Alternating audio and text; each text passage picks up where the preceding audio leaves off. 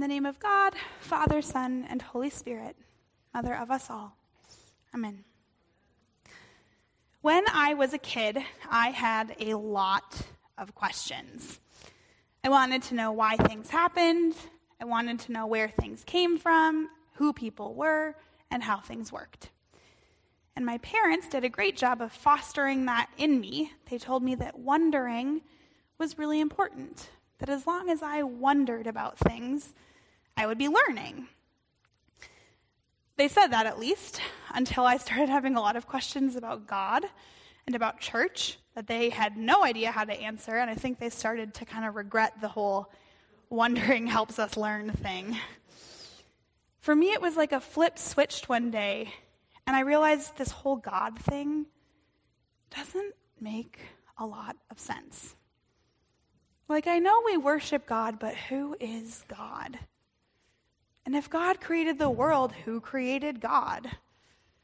And then the big one, the one we're celebrating today on Holy Trinity Sunday, what in the world does it mean to be 1 in 3 and 3 in 1? How is that possible? What does that look like? I wasn't yet in kindergarten when all these things started bubbling up in my life, but one of my earliest memories is of my parents pushing me toward the pastor in the receiving line after church one day, kind of saying, just ask him. And I feel so sorry for him. Pastor Tom, standing in front of me, kind of crouched down, and I said, Pastor Tom, what is the Trinity?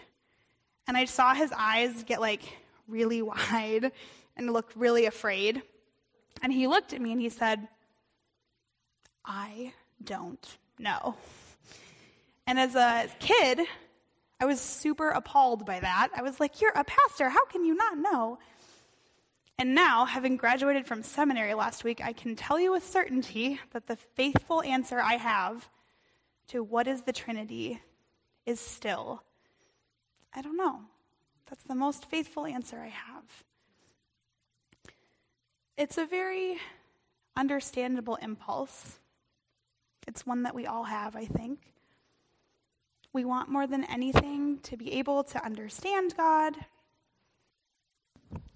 We want to be able to wrap God up in a nice box, carry God around, hold God in our hands, have God make sense. We want that because we live in a very overwhelming and scary and big world. So we want some measure of control. We live in a world where bad things happen to good people, and people keep fighting, and war keeps happening, and it doesn't feel like there's a light at the end of the tunnel. So we want to hold God in our hands like a security blanket, to pull God close and to know that we are safe. So it's scary to have questions. It's scary to not really understand God or be able to pull God close in our hands. We heard the story of Nicodemus a few months ago, actually. You might remember hearing it. But today we hear it again because this is Holy Trinity Sunday. And we have a lot to identify with Nicodemus today.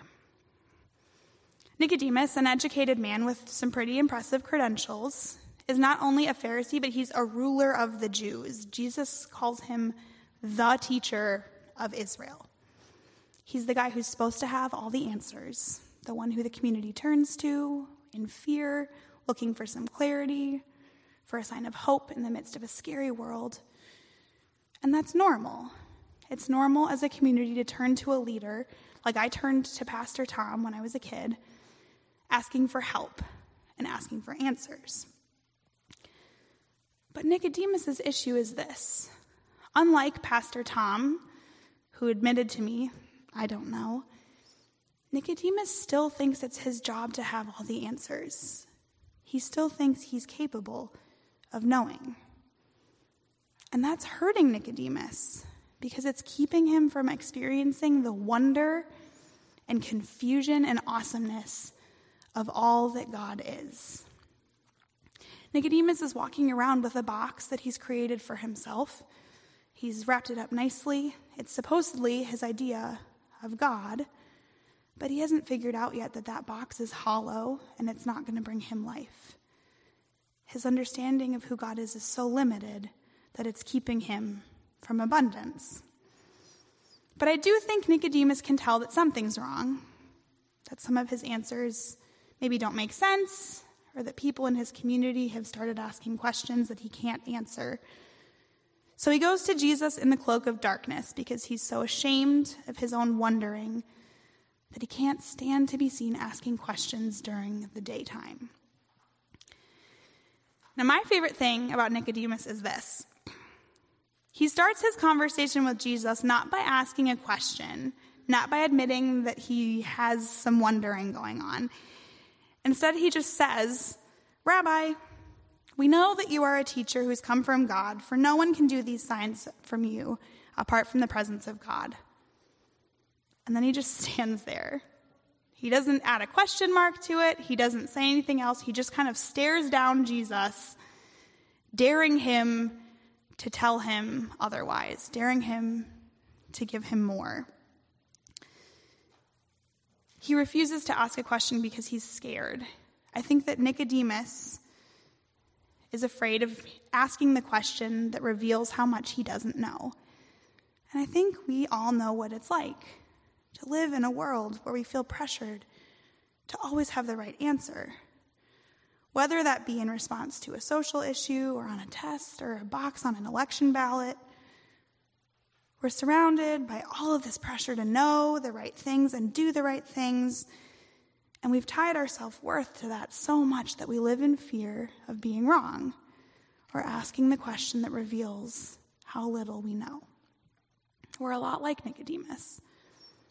We know that there's more to the world than our own experience or knowledge, at least I hope we do, but it's still a little scary to ask the questions.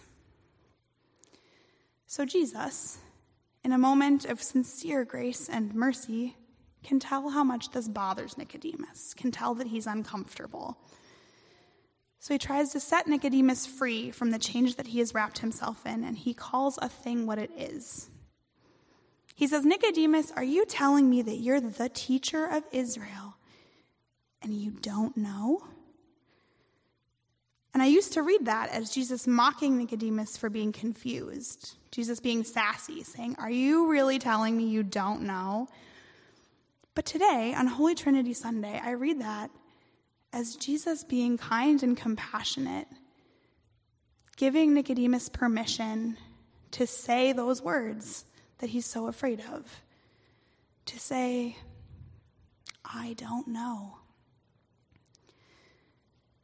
Jesus goes on to talk about how God loves the world so much that God sent Jesus to live with us and to die for us.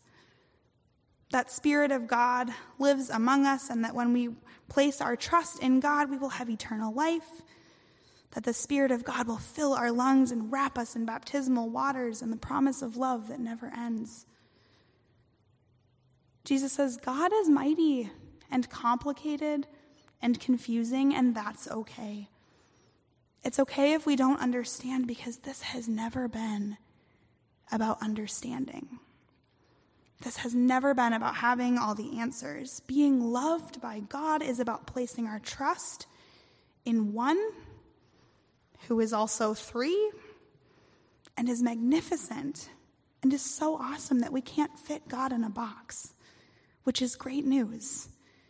Because if we could fit God in a box, that would be a pretty small God. Now that's all fine and good, but if you're like me and if you're like Nicodemus, you still have questions. Like, what does the mystery of God mean for my life? Or when I pray, who am I supposed to picture? I think those questions are ones that we'll never get past, and that's okay. I think it's good to wonder. And so I suggest that we lean on the passage from Isaiah this morning. Isaiah, a prophet, a person who people came to in need of answers, kind of like Nicodemus, tells his community about this awesome vision he has. He says he saw God sitting on a throne surrounded by heavenly beings flying around, wearing a robe that was so big its hem filled the whole room. heavenly hosts are praising God, singing about how wonderful and amazing and fantastic God is. They're singing the song that we sing every week before communion. Holy, holy, holy, Lord God Almighty. Isaiah never sees God's face, but he hears God's voice and he knows that he's in God's presence. Now, I love this image of God because it is the most over-the-top, outrageous, fantastic, amazing vision. God's robes are like Meghan Markle's wedding veil at the royal wedding last weekend, if you saw it. Just imagine, they're filling this whole room. They're overflowing. People are tripping on God's robes. God is fabulous. And that's what Isaiah and Nicodemus can help us with today. The God we know and who knows us is a God of serious extravagance, of over-the-top love, of hope, and of joy. God's awesomeness fills the room and fills this whole world.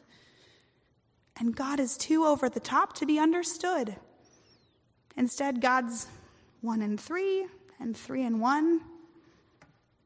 God is the life that we breathe, the friendship and salvation that we know in Jesus, the beating of our hearts and the stirring of the wind. God is in the flowers. God is in the eyes of our neighbors. God fills this whole entire world with promise and hope and love, and we can't go anywhere without tripping on it. This day, Holy Trinity Sunday, is a day when we get to rejoice in how outrageous and confusing and awesome God is. Even though we know what it feels like to be scared and to feel need and to want to have all the answers, God is a God of extravagance and God is fabulous. God gives us permission to let go of control, to stop trying to pull God close like a blanket, because God's awesome and fabulous robes have already wrapped all of us in love. We can't pull God close in our hands because God already pulls us close. God loves loving us, loves loving this whole world, and God doesn't make sense, which is okay because it means that we get to keep being surprised by how fabulous God is. Hallelujah. Thanks be to God. Amen.